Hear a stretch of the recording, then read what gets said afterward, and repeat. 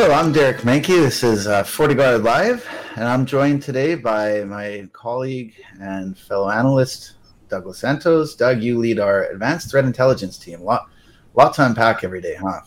Yeah, it's a pleasure to be here. Yeah, welcome. And I know I get to work with you every day and on all this fun stuff. Today, for our viewers, I wanted to talk about our biannual threat landscape report. So as I said, a lot to unpack in this. This is the work of 6 months of data reflection analysis, and I know you've been on the front lines analyzing this data, right? Mm-hmm.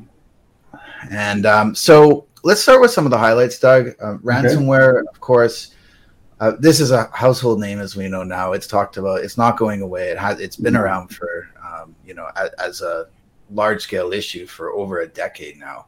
Yeah. But it seems to constantly be changing in one form or another, right? We've talked about the targeted attacks with ransomware before, and what we saw in the report, and I know you went through this data, was that we are seeing a surge still for 12 months. It's literally a relentless wave of ransomware that in terms of volume and detections.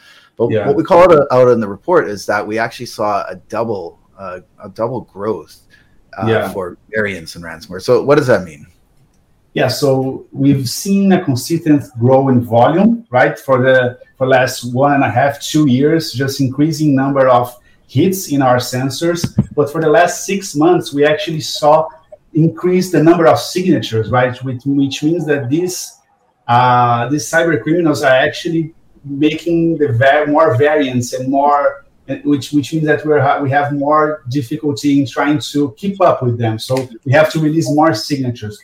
For this last 6 months, the volume has stayed consistently with a few peaks, but the number of variants, the number of detections that we're getting on specific variants has doubled, right? So that just shows and at a very clear paints a very clear picture that there's more people incoming into these criminal affiliate networks, right? So ransomware as a service continues to grow, and it's just one of the biggest issues, right? And there's not only just one platform; it's across all platforms. We've seen ransomware targeting a lot of Windows machines, ESXis, Linux machines, just to mention a few, right? It's everywhere.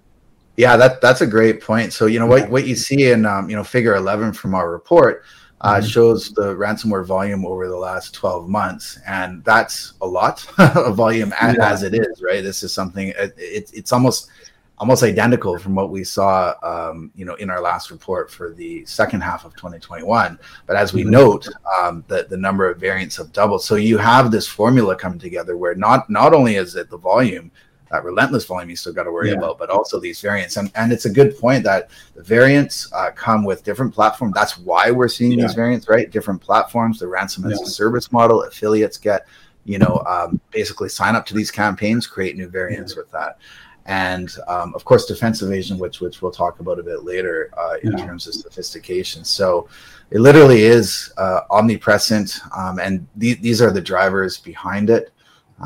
Again, a good reason why you need good behavioral-based detection, because with each one of these campaigns, they have a different playbook in mind, right? Some will do phishing, some will do drive-by downloads, some will do supply chain compromise, which seems to be trending, right? Yeah, absolutely. All right, so moving on from ransomware, what I'd like to talk about next is some very interesting data that we showcased in the report.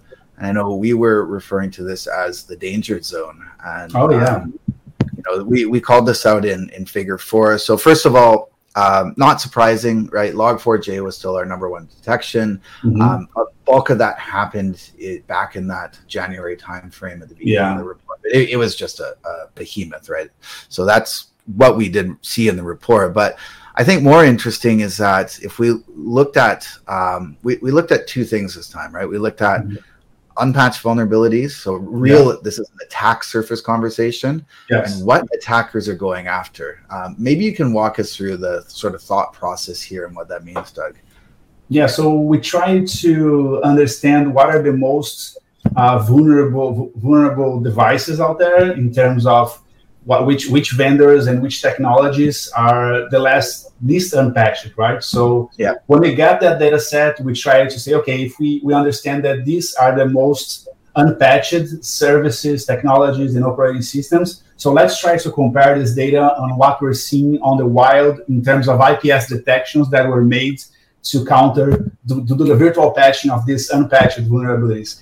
And that basically allowed us to create what we call the danger zone, right? So it's just to showcase and to shine a light specifically on the prioritization schedule for patching and in any given environment, right?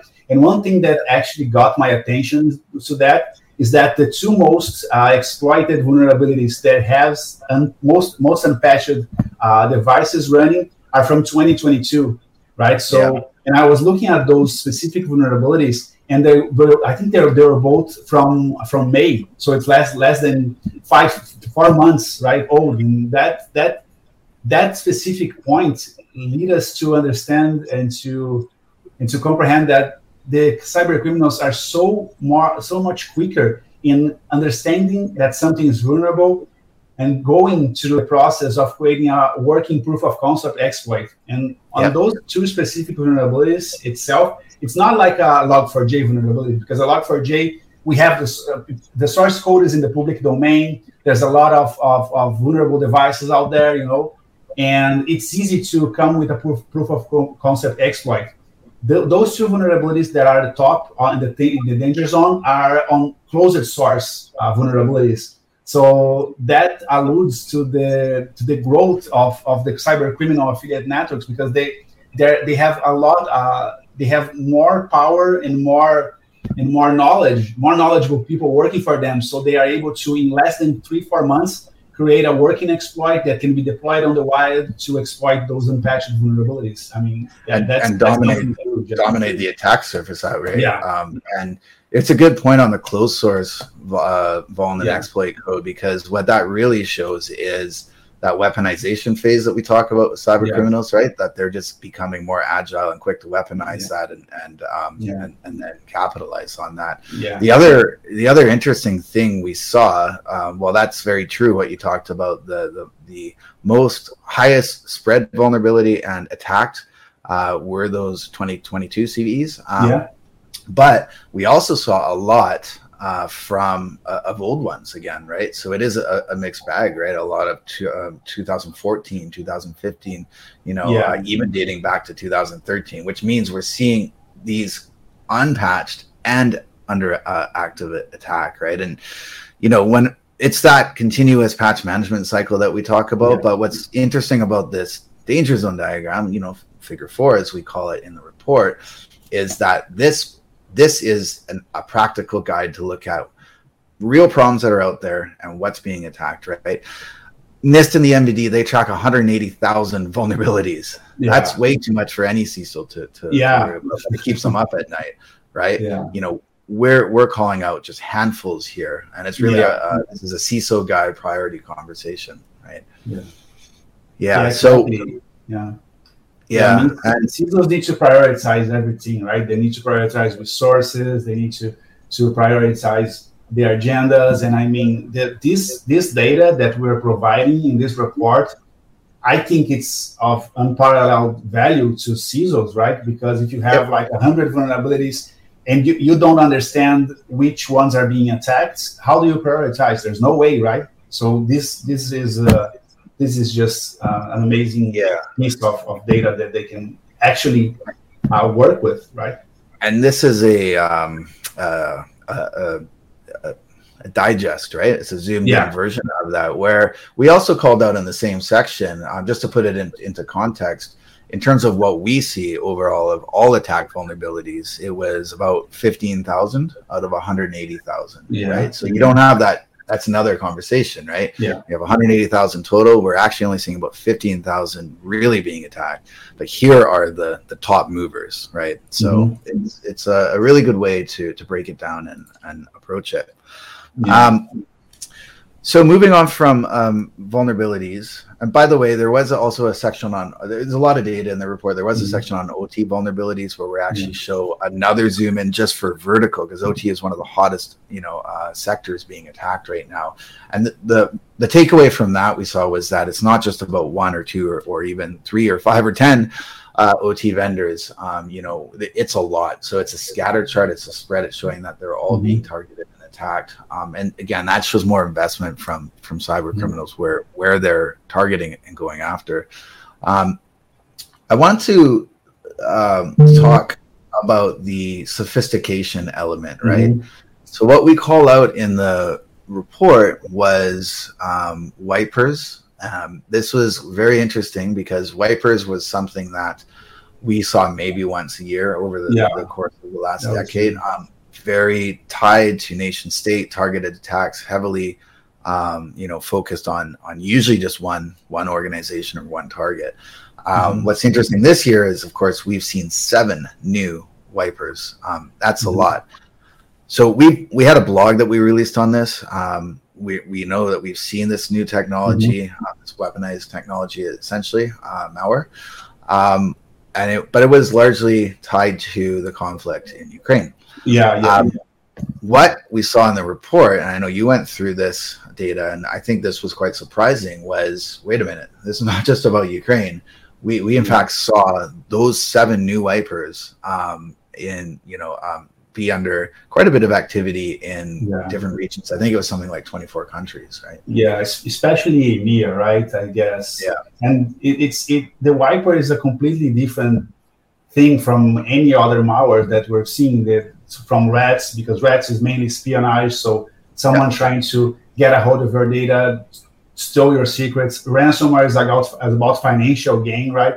But wipers is just to destroy anything that's there, right? It's like an atomic nuclear bomb, right? It just tries to cause destruction. And we see those mostly when there's a physical war going on as well, and it kind of falls into the cyber domain as well. We've seen the Shamoon malware wiper, like in 2017, 2016, if I'm not mistaken, attacking oil companies as well. And so the wipers is more tired when there is an actual conflict going on, right? And that's why we're seeing it at such a higher rate right now. That's because the thing is, these samples are available, right? And so when it's like that closed source, weaponization of the exploits we talked about with this, it's clearly falling into other hands because we're seeing a big spread in other countries. And that's the concerning part, I think, right? That was the surprising element to me when we look at it, is that we're seeing this in different areas. And I fully expect that to be tied at some point to cybercrime. It's just a matter of time, I think, right? For monetization as well. Another interesting thing on the sophistication is we had another update following from our last report on the MITRE attack from the TTPs. What was interesting here was that the number one tactic, as we saw last time, was defense evasion. But in fact, I think it grew because it was about almost 59% of all tactic activity related to defense evasion. And in figure 10, we actually show a breakdown of all the different techniques that are related to that. And just looking at this visual, it's a lot, right? It's not just about, again, 1, 2, or 3 different techniques. That, as the MITRE attack framework grows, cyber criminals are adopting those techniques to try to evade controls, right? Yeah, I mean, it makes sense. If you look at the amount of techniques that a malware must employ in order to carry on its malicious activity, you have always multiple layers of defense evasion, right? You have obfuscation of strings, URLs, domains. You have anti-sandboxing, anti-analysis techniques. So they stack up, right? So and that means that we need to be able to have deep visibility on all aspects of our network and our devices, right? Because this is specifically looking at EDR data set, right, and sandbox data set, which means that those are malicious activities that has slipped through traditional security products, right? So they're really advanced threats, and obviously that really advanced threats will have multiple layers of evasion, right? And it's just it's how it is. Yeah, it's all part of that attack chain, but again, zoomed in, this high resolution intelligence that we talk about. And you're absolutely right. The good news here is that we are like this what we represent here is an actual heat map, is detections, because we're able to track and have visibility on these, which, as you said, the good news is it means we actually support these techniques. We can actually mitigate them in real time with sandboxing, real-time sandboxing, and also 40 EDR, as you said as well too. But that's why it's very important to have visibility in this, because that list keeps on growing, and they're not going to stop this game, right? They're going to keep on investing into these techniques and creating new ones as well too. And that provides such an invaluable information, right, to cyber defenders worldwide, because at first you need to defend when security first was starting to become a real thing. You have to have all the hashes, then you have to have all the web filtering, protection. Well, first it was block reports, IP tables, right? And then now you have the MITRE ATT&CK framework that allows you to actually run pen testing and security evaluations based on the playbooks, right? And this is why this data has so much value to cyber defenders worldwide, because even when you think about the MITRE ATT&CK framework, there's 14 tactics, 500, almost 500 techniques, and within each one of those techniques, there are infinite ways of implementing them. So TTP, static techniques and procedures. So there are infinite ways to at the procedure level to implement a technique. So how do you focus, right? How do you prioritize? And the report is there to help cyber defenders guide their defensive exercises. Yeah, and I'm a big fan of this. I find this fascinating. This is an entirely different conversation. It's really exciting to have this, high resolution threat intel, as we call it in the report. Something we'll continue to build on for sure, follow up on. I know you're working very closely, with MITRE, as we are a research partner with MITRE and the Center for Threat Informed Defense, and that's where a lot of this good stuff is coming from as well. Not to mention the product support we have too. So, great. Well, hey, Doug, want to thank you for your time again. I know you're busy. We all are. Got to get back to being on the front lines. But really appreciate your time.